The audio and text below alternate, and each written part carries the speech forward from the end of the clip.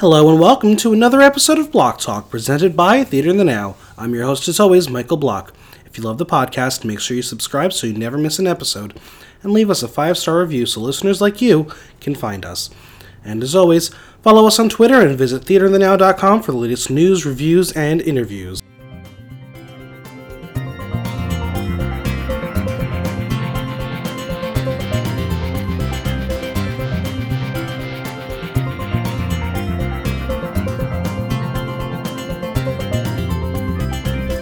Today I'm here with someone who knows it all. It's Clarice Dubois. How are you? Oh, I'm doing great, Michael. How are you? I'm good. It's beginning to feel a little bit like spring, but not entirely like spring. Oh, yeah. I love it. I was wearing a tank top yesterday. I was so happy. Yes! I was wearing a t-shirt without a jacket, and I was very happy, too. Yes. I am very much someone who doesn't like shoes, so I like flip-flops, so get me that, 60-degree weather, and I'll break out the flip-flops again. I think the first year I moved here, I wore flip-flops, and my feet were always disgusting. Yeah. So, my version of that is going to be breaking out the Toms. Okay, I can feel that. I love my little Toms. I need to get a pair, but I have, really wide feet. I'm sure everyone who listens needed to know that. But I have wide feet, which is probably another reason why I'll never do drag. Putting it out there again, I'm not doing it. No one's ever forced me to do it, but... Let's learn about you, because you're the star today. Oh. So, where are you from? I'm originally from Maryland, a little suburb off of Baltimore. And what was life like in Maryland? It was really boring, honestly. It was like that, classic suburban upbringing, nice school district, parents that are great. You know, it was honestly nothing super exciting happened, except for me discovering my love of theater. Yeah. Did you, once the musical came out, did you sing Good Morning Baltimore, every day when you woke up? Oh, yeah. Absolutely. That was my life. Around that same time was, Wicked. So, of course, every faggot in the world went through that Wicked phase. Of course. I started, doing musicals when I was 6 years old. I think. I was in Greece. Okay, who did you play? I played Duty. Okay. Yeah. I can dig that. I can see that. Yeah. And so that's around 6 you caught the theater bug. Mm-hmm. And what kept you going? Did you go to school for theater? I did. That's why I moved here. I went to Marymount Manhattan on the Upper East Side. Of course. Yeah, you know. Another one of the drag schools of New York City. Oh, absolutely. Every day I meet someone, I'm like, oh, you went to Marymount too and you're a drag queen. Amazing. A couple of them I knew already, like Cherry. But yeah, I studied originally musical theater, and then I wound up graduating with my BFA in acting. Amazing. Instead. Yeah. So what was life like adjusting to New York City? It was surprisingly easy, I think, because I was in a school setting. It was sort of that structure of going to school, and friends were sort of built in because you meet people in classes or in the dorms. I think the bigger adjustment for me was adjusting to life once school was gone and I was still living here. It was sort of that was a little scary, and I wound up actually moving home to Maryland for a little over half a year and then moving back. And I'm really glad I did that. Yeah, it's crazy because, I've been out of school for a while because I'm really old. But it's you have school and you have something to do all the time. Mm-hmm. And then when you graduate, that thing to do all the time isn't there. So you're like, I want that structure again. I miss it. Yeah. So when you were here in school, did you student rush all the Broadway shows?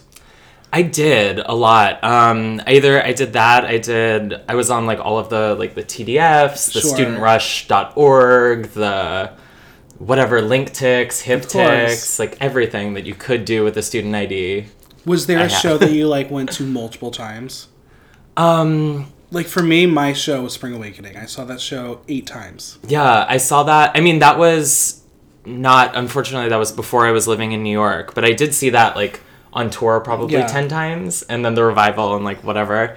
When I first moved to the city, it was Next to Normal was the big thing. I was obsessed with it, as how could you not? It's a great show. I love it. And I think when I moved here, it was very soon after Maren Maisie took over, and I like love her so much because Ragtime is one of my favorite shows. Yeah. And also like Kiss Me Kate and just everything she's done.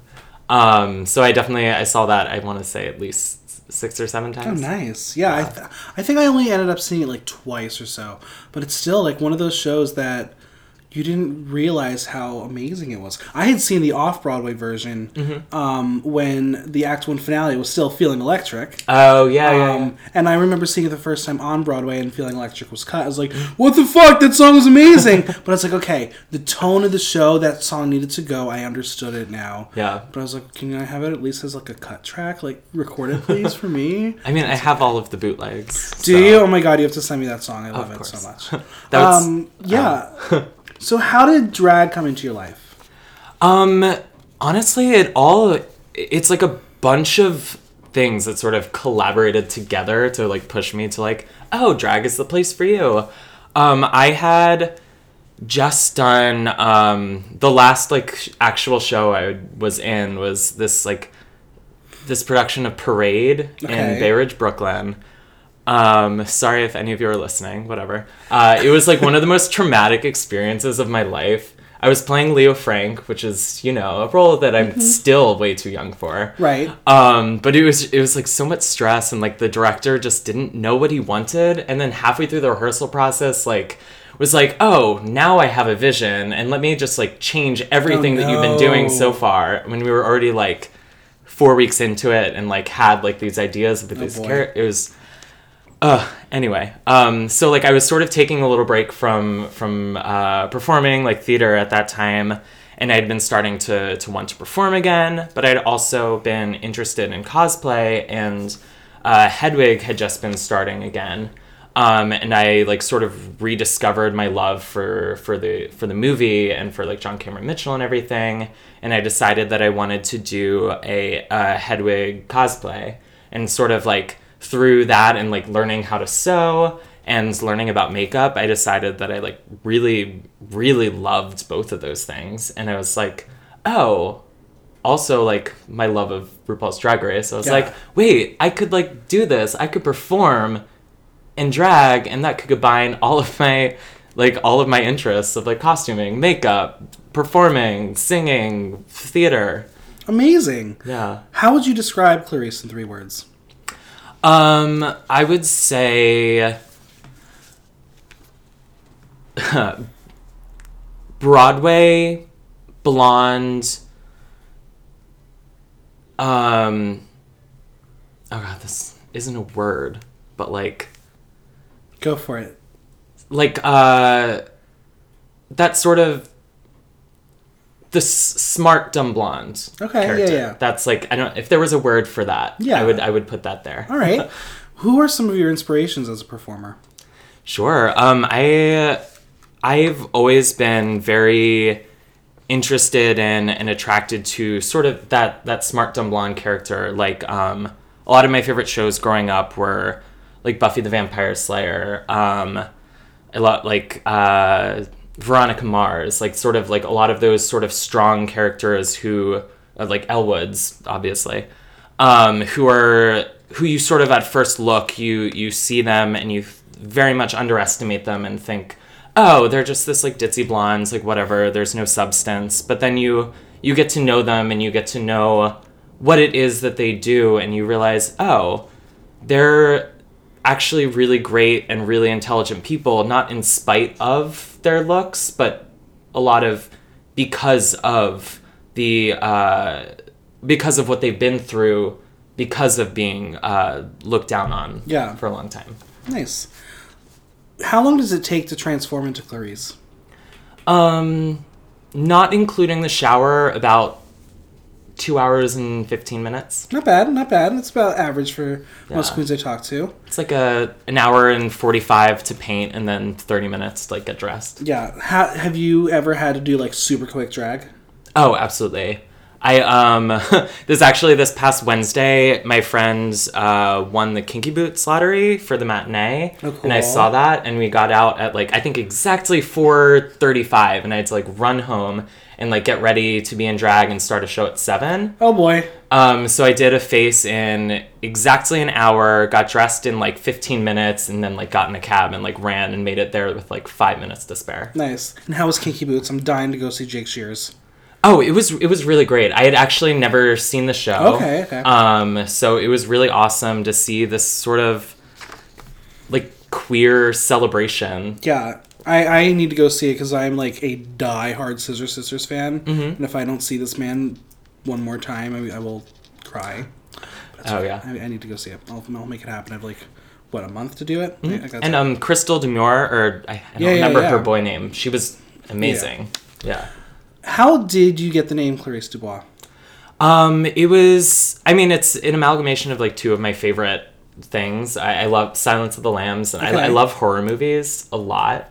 And Silence of the Lambs is just one of my favorite movies. And then Dubois came from Streetcar Named Desire, which actually in my sophomore year of college, we all did, like in my acting class, we all did scenes from Streetcar. Mm-hmm. And I... As a lot of, I think, young gay people, I really identified with Blanche. Of course. How could you not? So I wrote this whole paper, like, convincing my acting teacher to let me play Blanche. So, like, with that, I was like, the last name has to be Dubois, because that was, like, my first experience with drag, kind of. I would like to see that production. I'd like to see you play Blanche Dubois. Yeah, I love it. She, like, there's so many parallels between Blanche's character and homosexual men during that time period. Absolutely. There's so, like, I'm honestly shocked that hasn't been done before. I mean, there was like a nymph show where someone did like sort of a solo show of Blanche, but I don't think it's ever, I could be wrong, who knows. Yeah, honestly, it may be one of those rules and regulations that no one's allowed to. Sure. It's just silly. Artistic takes, we should do what we want. Yeah. Well, the 20s are in public domain, so give it, 20 more years? And so, by then I'll be old enough. Yeah. So when you were first starting out in drag, did you have any mentors or anyone helping you out? Or? Oh, absolutely. I actually started drag back in Baltimore when I was living there. And I had a lot of really great people who would who sort of took me in like from the very beginning and taught me all about the basics of makeup. They would there's one queen, Veronica Lush, who is still back in Baltimore. I love her. She, every time I saw her out, she would always, I sort of thought she hated me at first. Like every time she'd be like, no, like this needs to be lighter. Okay, make sure that brow coverage is better. Like do all of this, like blend more. And I was like, okay. And like every time, like, of course, coming from a theater background, I'm used to constructive criticism. So it's like, yeah, okay, I'll try that. And like, if I don't like it, I can just not do it. Exactly. So like that honestly helped me so much. Her, another queen from DC, Christina Kelly, who's fantastic. She was Miss All American Goddess at Large 2016. Amazing. She's one of the most hardworking entertainers that I've ever met in my life, and she really taught me about how much work goes into drag and really how to work hard and smart. So when you did come to New York and you were ready to be a drag queen in New York City, where did you get your start? I mean, I started going to a lot of drag shows. I had already known of Marty Gould Cummings, so I was drawn to her in a lot of ways. Number one, she's fucking hilarious. Absolutely. And she just has this magnetic energy about her that I love, and such a great heart, that I was really drawn to her, and she gave me a lot of my first bookings. But I think the thing that really jump-started my career in a lot of ways was probably So You Think You Can Drag. Yeah, let's talk about that. How did you get involved? And this was season 7. 7, yes. I honestly, because I wasn't super involved with drag here in New York before I left, I didn't know anything about it until I saw the audition or the posting go up for the applications. So I basically was just like, one of my friends, Blake Dudley, I knew that he was going to apply for it, and I was like, oh, like maybe I'll apply for this too. And like I think I went one day. Paige was covering for Sutton at Broadway Mondays. I think I saw her there, and I talked to her. I was like, hey, like I'm interested in doing this, blah blah blah. I like just sent my application, and I guess she liked me because she picked me. And what was the experience like? What was the most challenging thing about the competition? For me, the most challenging thing was not necessarily having a support system in place yet, because I had done something sort of similar in DC, Drag Wars, but I had already, since I had been living there and like Sure. knew people, like I had people that I could turn to, people who I could bounce ideas off of, people that would help me physically like create things. But because I had just sort of moved back, I didn't really have that in place yet. So I was trying to do sort of everything on my own, which was very much more challenging absolutely. than I sort of thought it was. And speaking of things that you do on your own, you are a talented costume designer and seamstress. Who and what are some of your inspirations as a designer? As a designer, I love Betsy Johnson. Yeah. Is sort of, I love anything that sort of has an 80s flair to it, but also sort of draws back to sort of classic silhouettes while like sort of being fresh. I love anything with unconventional materials. I like haven't had a lot of chance to do that here just because I don't have as much space. Yeah. But I once made like an entire sort of Edwardian gown out of newspaper cool. back in Maryland, and I wish that hadn't been so soon into starting drag because my makeup is terrible in it. So like I can't share that picture anymore. But like I loved it so much, and like one of my best friends, Liz, helped me like physically construct that because it was actually for that DC drag competition. Nice. But yeah, I love that. I love Moschino. I love Dior, but like I love mainly like new look to like 60s Dior is like period that I super love. Do you often think like about a costume for Clarice like as you're going through your day? Do you have to like jot ideas down? Oh, absolutely. My notes are full of whatever ideas come to my head. And a lot of times they'll just sort of sit there, but then I'll go through because I don't think I'll like have like sort of an idea in my head, like, oh, I know I want some sort of like jumpsuit with a train or something, and I'm just like, oh, let me just write that down. And then I was watching like Troop Beverly Hills, and there's that Shelley Long costume with like so that, horrible. and I was It's like, amazing. oh, I love that fashion is everything. that late 80s is just like where I want to live. Yeah. But I was just like, oh, I could do something similar to this, but like update the fabrics and like make it something that's interesting to me. And that's what I was wearing to my last Clarice Explains It All that you were Amazing. at. Right. Mm-hmm. When you do get a commission from somebody for you to make something, what is the collaboration process like for you as a designer? Sure. Well, I love to meet someone and talk with them and go fabric shopping with them. Awesome. I think that's a really important thing for me because I think there's something about physically picking out the fabric itself that just makes it like that much more special. Like people know like, oh, it's like I always go to a fabric store with something in mind, but a lot of times that can completely change once I get there. Absolutely. And I see, oh, I'm so drawn to this specific piece of fabric. And I think there's something, it's like Harry Potter, the you don't choose the wand chooses the wizard. I think the fabric sort of chooses the queen in a lot of ways. Awesome. Do you have like a color palette that Clarice usually wears? Not consciously, But there is a lot of pink and red. Okay, nice. I love... Yeah, there's something... I mean, pinks It goes are just... back to the Elle Woods thing. Yeah, the love... Especially, like, hot pinks. And then reds, I think, just... Liza Minnelli. Yeah. That's sort of that red. It always just... Halston. Like, just sort of... If you could design a garment for any queen, who would it be? Oh, that's a good one. I mean, I would love to...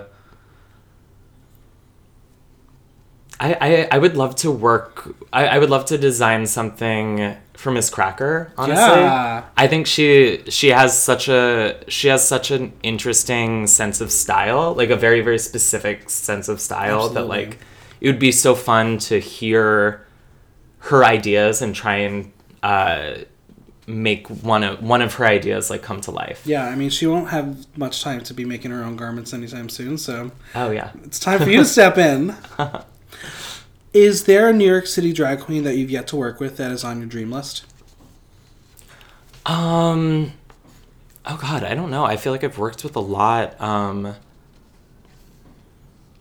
mean, off the top of my head, I would love to work with Pattaya Hart in any way. I think she's one of the most talented and I think somewhat underrated performers that I've ever seen. I think there's such a sharpness to everything that she does. It's all just very, very rehearsed and very, but not stiff. It's like very, just like crisp. Yeah. There's something just that I love about that, and like, I think I'm very drawn to people with skills that I don't possess. So I do tend to love a lot of like dancing queens because that's something that like I personally can't do very well. No death so drops anytime soon. No, although I do have a date planned with Izzy, and she's gonna teach me how to death drop, so I'm excited for that.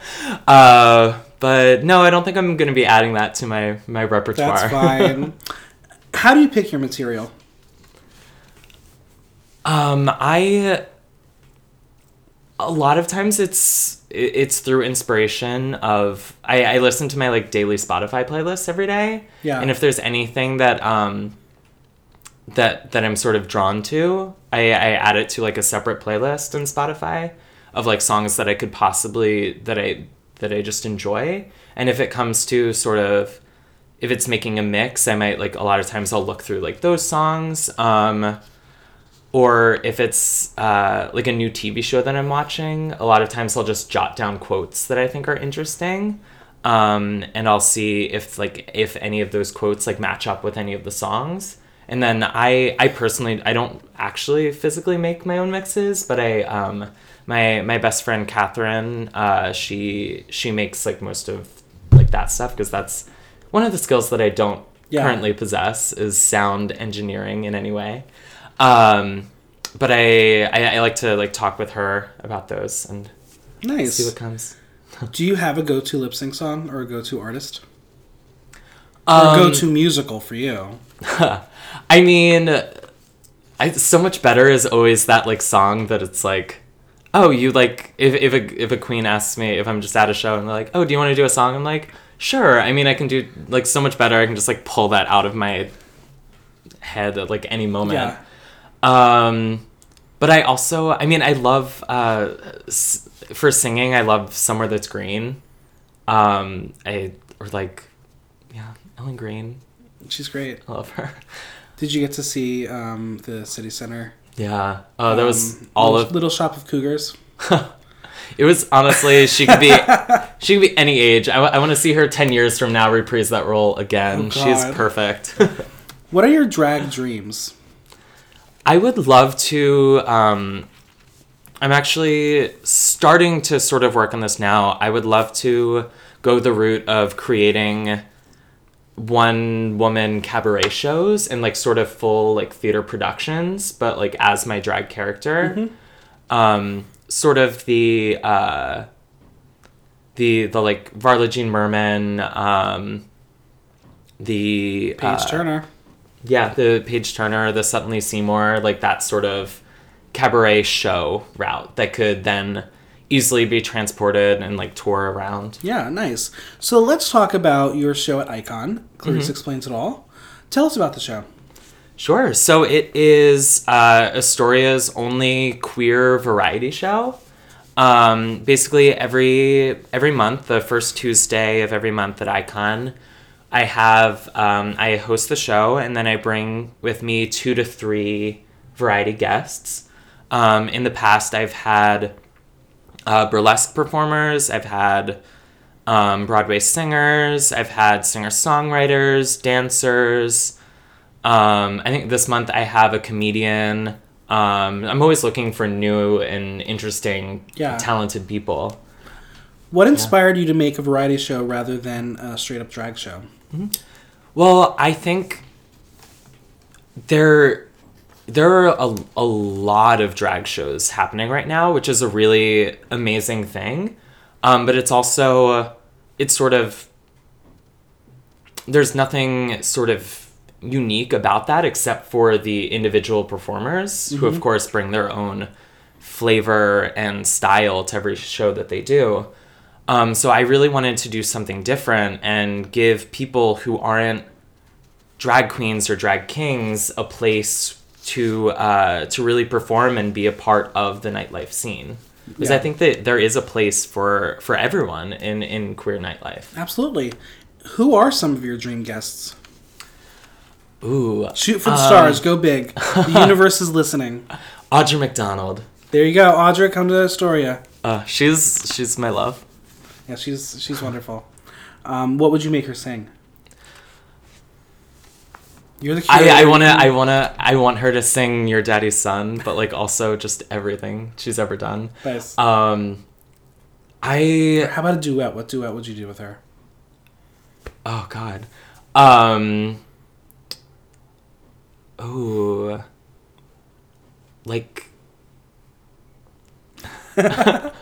Like I want to say like Wheels of a Dream, but that seems inappropriate, and she like barely sings in it. Anything like Let Me Be Your Star. That'd be fun. That'd be an interesting, unique version of the song. Yeah, I think she's made her entire career around doing things that aren't necessarily in her conventional type. Right, absolutely. What are your goals going forward with Clarice Explains It All? I would love to continue giving spaces for different people to perform and become more heavily involved in the nightlife scene. I really love the show as it's going forward, and I think it is the first show that I started hosting by myself. So I think every single time that I do it, I learn something new about both myself as a performer and how to interact with audience members and create. Sure. I would love it to turn into a really more polished version of what it is right now. Nice. What other shows do you have on the docket? Let's get all your shows out there. Yeah, so a couple of weeks ago, I started doing a Musical Mondays at Rock Bar in the West Village, which is, if you've been listening to the rest of this podcast, you might tell that is one of my interests. It's been really, really fun. I've been working with Patrick at Rock Bar, he's the bartender there on Mondays, but he has also been having the Musical Mondays there for a full year before we started doing a show there. And he's been really amazing to bounce ideas off of. And the past couple of shows, we've sung duets together, like during the show, which has been fun. That's cool. And we have a live pianist, Danny K. Bernstein, who is really great. And we have a little keyboard on the stage that I actually bought myself, but it stays at the bar, thank God. I don't have to carry it back and forth. And it's just been a lot of fun to do a lot of numbers that I wouldn't necessarily have been able to do at a bar in like either like Hell's Kitchen or in a place that's not specifically designed for Broadway. Right. I get to dig in and do a few more like niche shows. Like, I mean, I feel like my idea of niche is probably a lot different than other Sure, people's. totally. But like, I feel like people would think of Title of Show as more of a niche show. Oh, absolutely. Yeah. So it's been fun. I think we've done. Actually, somehow we've done 2 numbers from Title of Show already. It's fine. Title of Show is great. We also so it's like an hour-long show, like starting at 9, and then immediately after we do a sort of sing-along, or like anyone can come up and do whatever number they want. And for whatever reason, last week, everyone in the audience was really, really obsessed with the last 5 years. Interesting. So we wound up doing like at least half of the songs from the last 5 years. That's between fun. Like everyone there.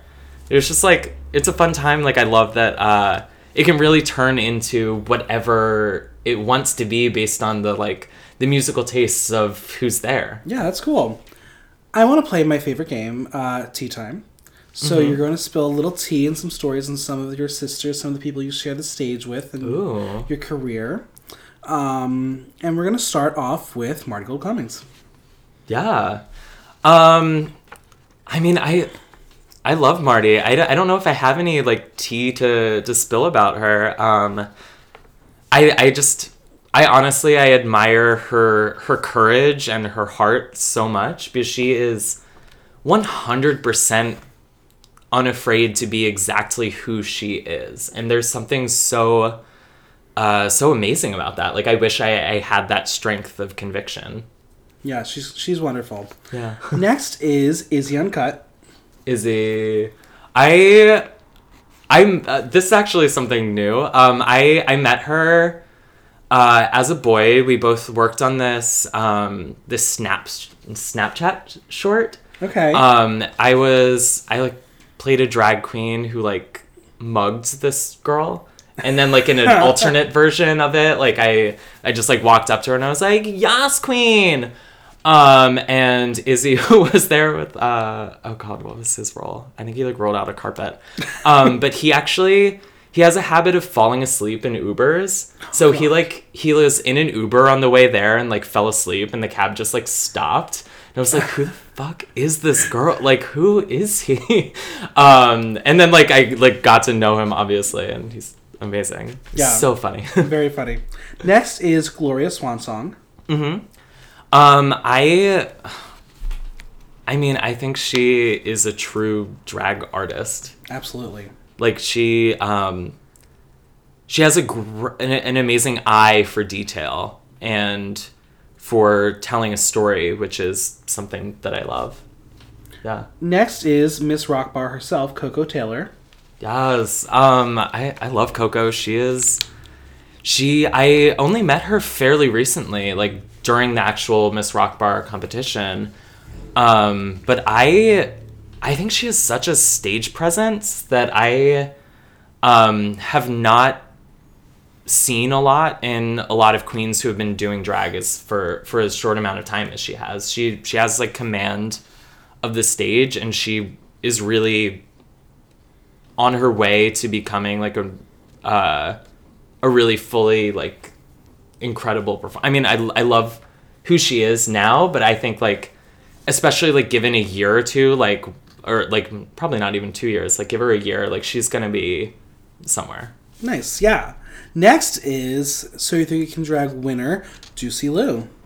Oh, Juicy. Juicy has my heart. She's one of the sweetest people. I honestly could not. I don't think you could find a person that could have anything bad to say about Juicy Lou. I agree. She's amazing. But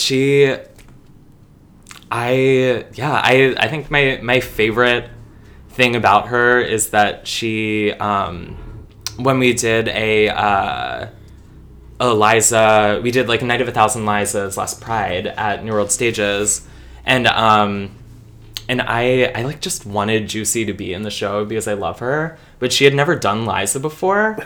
But we were just like, yeah, like come, like don't worry, like you can figure something out, like it'll be amazing. And then like of course now like almost a year later she won Lady Liberty Snatch Game doing Liza. Like she did. Of course, she's just so talented. I mean, as a judge, give me original Fosse choreo and I'm like melted in your hand. Oh yeah, I love it. Perfect. And last but not least, Blake Deadly.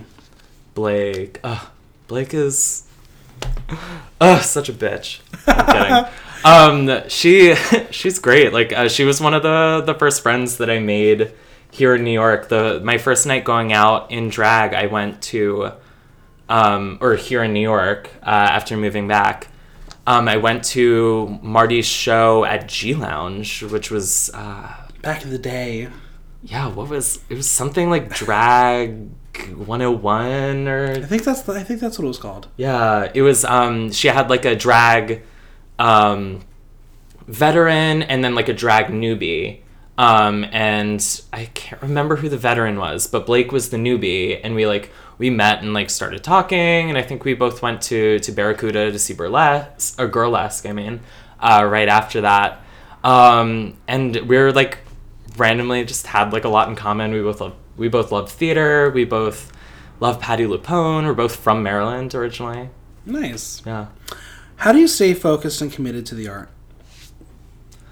At times it's hard just to stay focused, but I think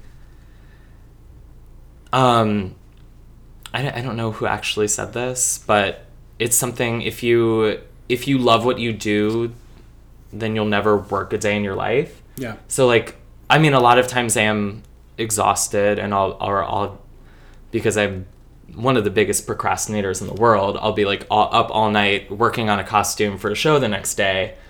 But at the end of the day, it's the love when I'm actually on stage performing and getting that like that rush of energy, it makes everything worth it.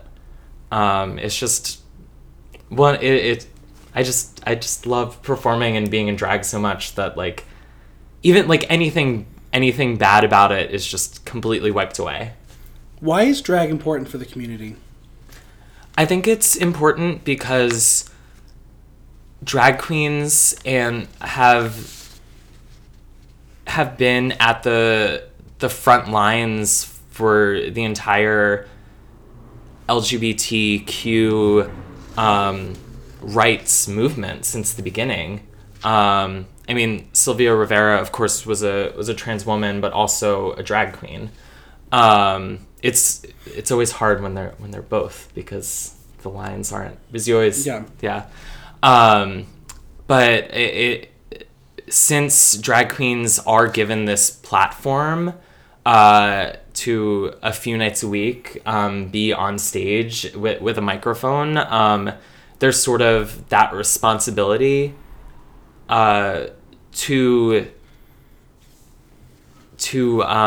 do something with it and not just entertain. I think there is a responsibility to the community that I think a lot of drag queens do take seriously. Absolutely.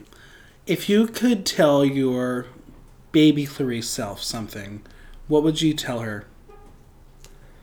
Start asking for help sooner. That's good. That's good advice for any baby queen. Yeah, especially when I first started, I was very, very wrapped up in the idea of, I want to do everything myself, because that way I can say, I can do everything myself. But a lot of times that's really dumb, because there's nothing wrong with asking for advice or for asking for help for something that you don't know how to do. I mean, for me, drag is very much a theatrical art. It's all about the collaboration. Mm-hmm. And sometimes having a team of people, someone else to give you that extra boost or give you a different perspective and an eye, really is your way of standing out and being a stronger performer. Oh, absolutely. I think, especially since I didn't know as much about the drag world going into it, all I saw was the actual product at the end. I didn't see everything that goes on behind the scenes to get to this product. I think Miss Cracker is a perfect example of that. Like, you see Miss Cracker, but you don't necessarily, unless you're looking for it, you don't see Caitlyn behind the scenes, who is doing just as much work. Yeah. If not more sometimes, to like get everything going. Well, that brings me to a question that I had in the quote-unquote fun random questions section. Mm-hmm. My question for you is, Ms. Cracker has Caitlyn time for dinner. What will Clarissa's digital viral meme be? I don't know yet.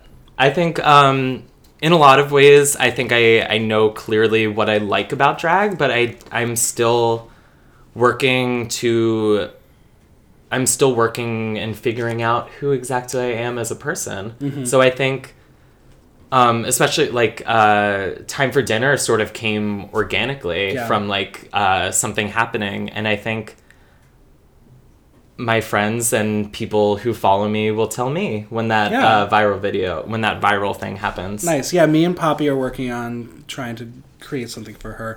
We're thinking about what's in Poppy's pussy.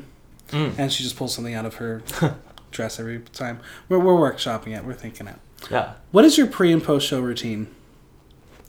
I mean, getting to the bar, I always have one drink.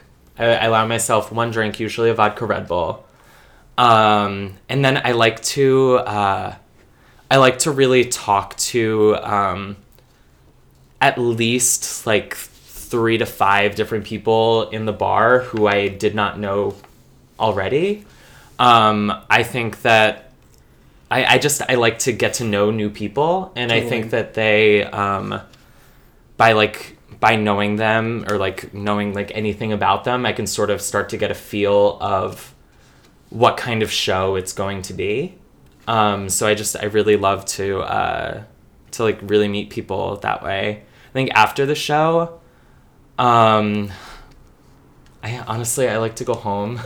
I'm not like I always do stay at a bar for at least like an hour and a half after a show, but like before I did drag, I was never a going out person. I want to be at home. I want to have my Netflix and my night cheese. I am ready to be in bed.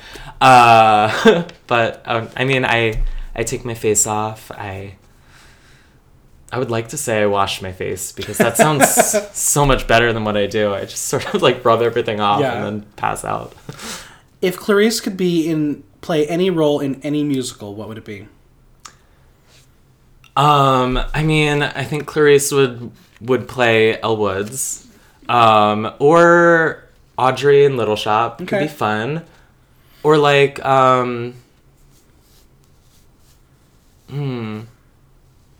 yeah, no, I like those. Those are great choices. So we are going to do the Pop 5 Rapid Fire.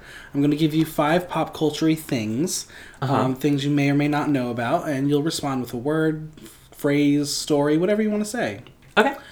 Number 1 is Stacey Dash files for California Congress. Who? You know, from Clueless? Oh! Yeah, she's trying to run for Congress. I mean, if, why not? If Clay can do it, why not Stacey Dash? Number 2 is the Oscars. The Oscars. I don't usually watch them. I think I'm going to be working, actually. That's fair. Number 3 is Gus Kenworthy. He's so hot. Yeah. Yeah. Did you have a problem with him kissing his boyfriend on national television? Well, obviously. Because he's not me. Exactly. Yeah. Number 4 is FedEx not dropping the NRA discount program. That sucks. I mean, it's interesting to me that a lot of corporations have been at the forefront since the government is not doing anything. Absolutely. Places like Dick's. So I hope that FedEx changes their minds. Otherwise, there's always protesting and boycotting. Yeah. And number 5, season 10 of Drag Race. Team Turn It On. Yeah. You excited? I'm so excited. do you think they'll get to like lip sync against each other? I mean, I hope not, because I would love. I don't want either of them to go home. But if they do, I mean, that's going to be one epic lip sync. It will be the drama. Oh yeah. So what I do is I have my previous guest ask my current guest a question, and this is a question from Violet Tendency. Mm-hmm. If you could change the world, what would you do? I would love to.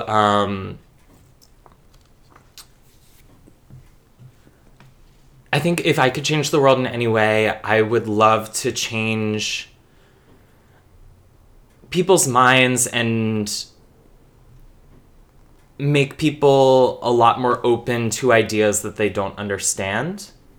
I think a lot of discrimination comes from people being afraid of things that they don't necessarily get, and I think the world would be a better place if people were not paralyzed by that fear and able to sort of look into things on their own and decide for themselves what they think is right or wrong, instead of sort of that being forced down anyone's throats as a young kid. Yeah. Now's your turn to ask my next guest a question. Oh, any question in the world. Any question at all.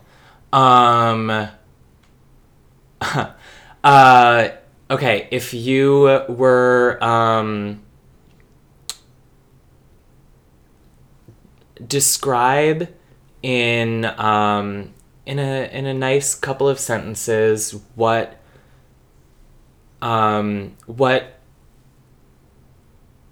your death would be like in a scary movie. Okay, I like that. Yeah. Very gory. It's fun. Yeah. If you've gotten this far in the podcast, use hashtag Clarice Explains It All. Where can we find you on social media? You can find me at Clarice Dubois on Instagram. That's Clarice, like Silence of the Lambs. Hello, Clarice. And Dubois, like A Streetcar Named Desire. And then you could follow me on Twitter, but there's really no point because it's only things from my Instagram. And then like Facebook and Venmo at Clarice Dubois as well. Venmo's important. Yeah, so follow her. Find out where she is. She's going to be around. Thanks for doing this. Oh, thank you for having me. Thanks to Clarice for coming on. Subscribe on iTunes or SoundCloud and leave us a review while you're there. If you have any questions or comments, drop me a line at theaterthenow.com via our question link. Until next time, I'm Michael Block, and that was Block Talk.